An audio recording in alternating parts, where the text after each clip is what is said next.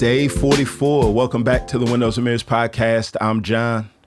And I'm Keith. And remember, this is a podcast where we're trying to show you that the Bible is more like a window than it is a mirror. We come to it to look through it and see God. We don't come to it primarily to look at it and see ourselves. All right, before we get to Deuteronomy 17, one of the things that I want to say real quick is, as you've noticed, the audio quality has changed from week to week. So I was gone for like 10 days last week. Keith's gone, doing some interviewing for PhD stuff. So as y'all think of him, pray for him as you excuse the quality of the audio. All right. Yeah. Deuteronomy 17.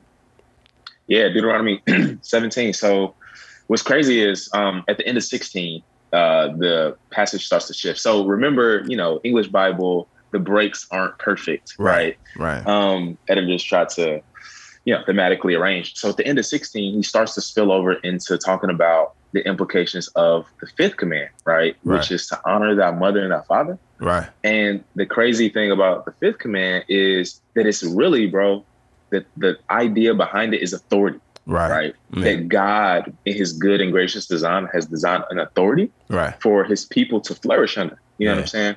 And so that's what the command is based off of. Right. And at the end of 16, he talks about these judges who are supposed to promote this justice, and people of God are supposed to listen to them so that they can mete out justice. Right. And so 17 comes and he gets to the law of the king, right? So the king is supposed to be in the highest position in the land, right? And the dope thing though about the king, and I love this, he gives this criteria, and he's chosen by God, an Israelite for sure, right? He can't acquire horses and take cats back to Egypt. I brought y'all out of there. He shouldn't be on that. Right. Can't have many wives. Nah, bro. Man or one wife. You know how it goes. Right. And he's not, this is what I love. He's not above the law of God. Right. Right. So he's he should obey the law and then keep his own law, his own pocket Bible. Right. You know Right.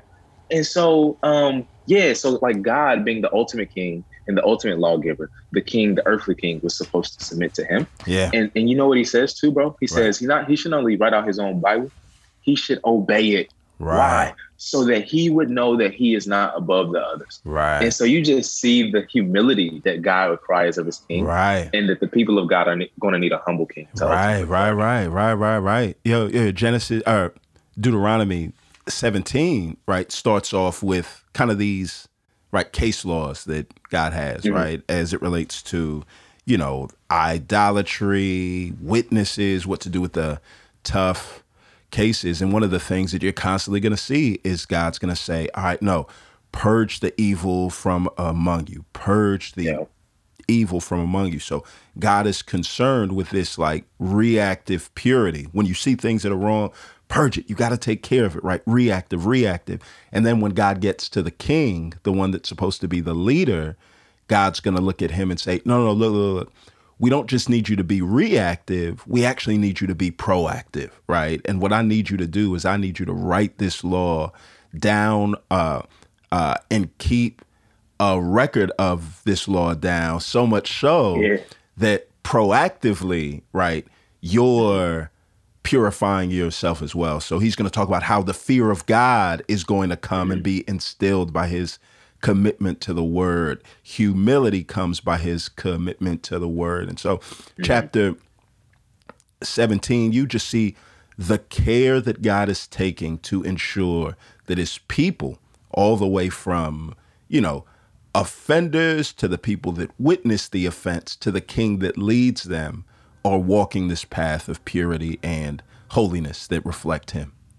Yeah, 18, he goes into the priests. Right. So he's going to say they have this special authority and they're supposed to live in these special places. Right. And they won't have an inheritance like the rest of the tribes, the Levites. Right. Then he talks about these the practices of the people of the land. So remember, Leviticus 18, Deuteronomy 18 are parallel passages where it's the people of the land are doing these things. Do not imitate them. Right. And then he goes in to talk about a prophet again. So you have this prophet, priest, king, like the Lord Jesus, who fulfills these offices. But he talks about this prophet and he tells Moses, he's I'm going to raise up a prophet from among y'all like you. Right. So in other words, Moses is the prototype, bro. He's the model, right? Every other prophet is supposed to be like Moses. How? Right. They're supposed to apply Deuteronomy. Right.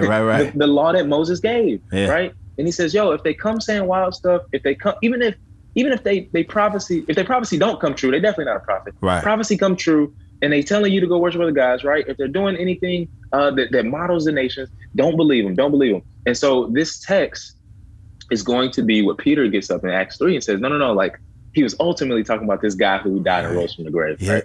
And so you see... one thing as well, I love how you've brought out for the past few days that it's like, if the, if the Old Testament is a wheel, Deuteronomy is the hub, right? That you see how familiar people are with this and how much they're waiting for it. That it's not just Peter, the apostle, that's going to tell folks, Christ was that dude. But in John chapter 6, when Jesus feeds the 5,000 and you've got a group of people and somebody standing in front of them sharing God's word and then miraculously feeds them bread from God, the first thing that the people are going to say is, is this the prophet that has come into the world? So you see how familiar, people are waiting on this. Absolutely. Yeah. So as we move, 19 is going to talk about, it's going to be an exposition of the next command, which is to not murder. Right. So the idea behind this, bro, and I love it, and it's a word we love. The idea behind the not murder command, bro, as it is applied, is human dignity. Right.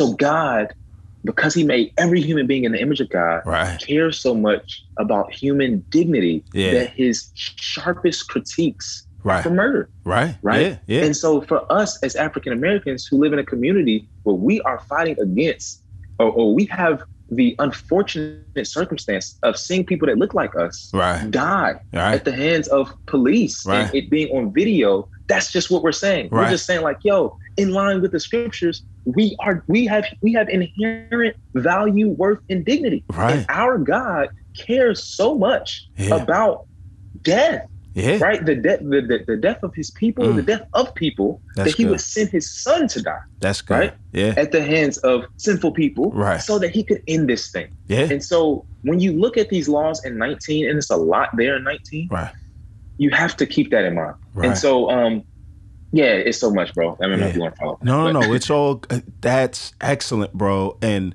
with all of this, you do see God's care and concern, right?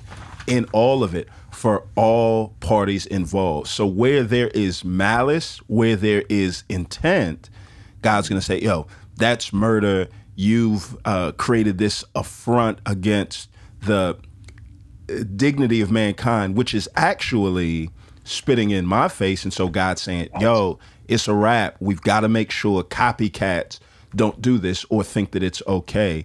But then in 19, you just see the carefulness and the concern of God that he's like, but accidents do happen, right? And so God creates the refuge cities, one, so that the person that accidentally killed them can go and await trial and all that stuff. But two, God does it so that the impassioned person who had somebody that they loved killed won't in vengeance do something that they regret, that would put themselves in a place where they are earning and have to take on the wrath of God. So God doesn't just look at the isolated instant.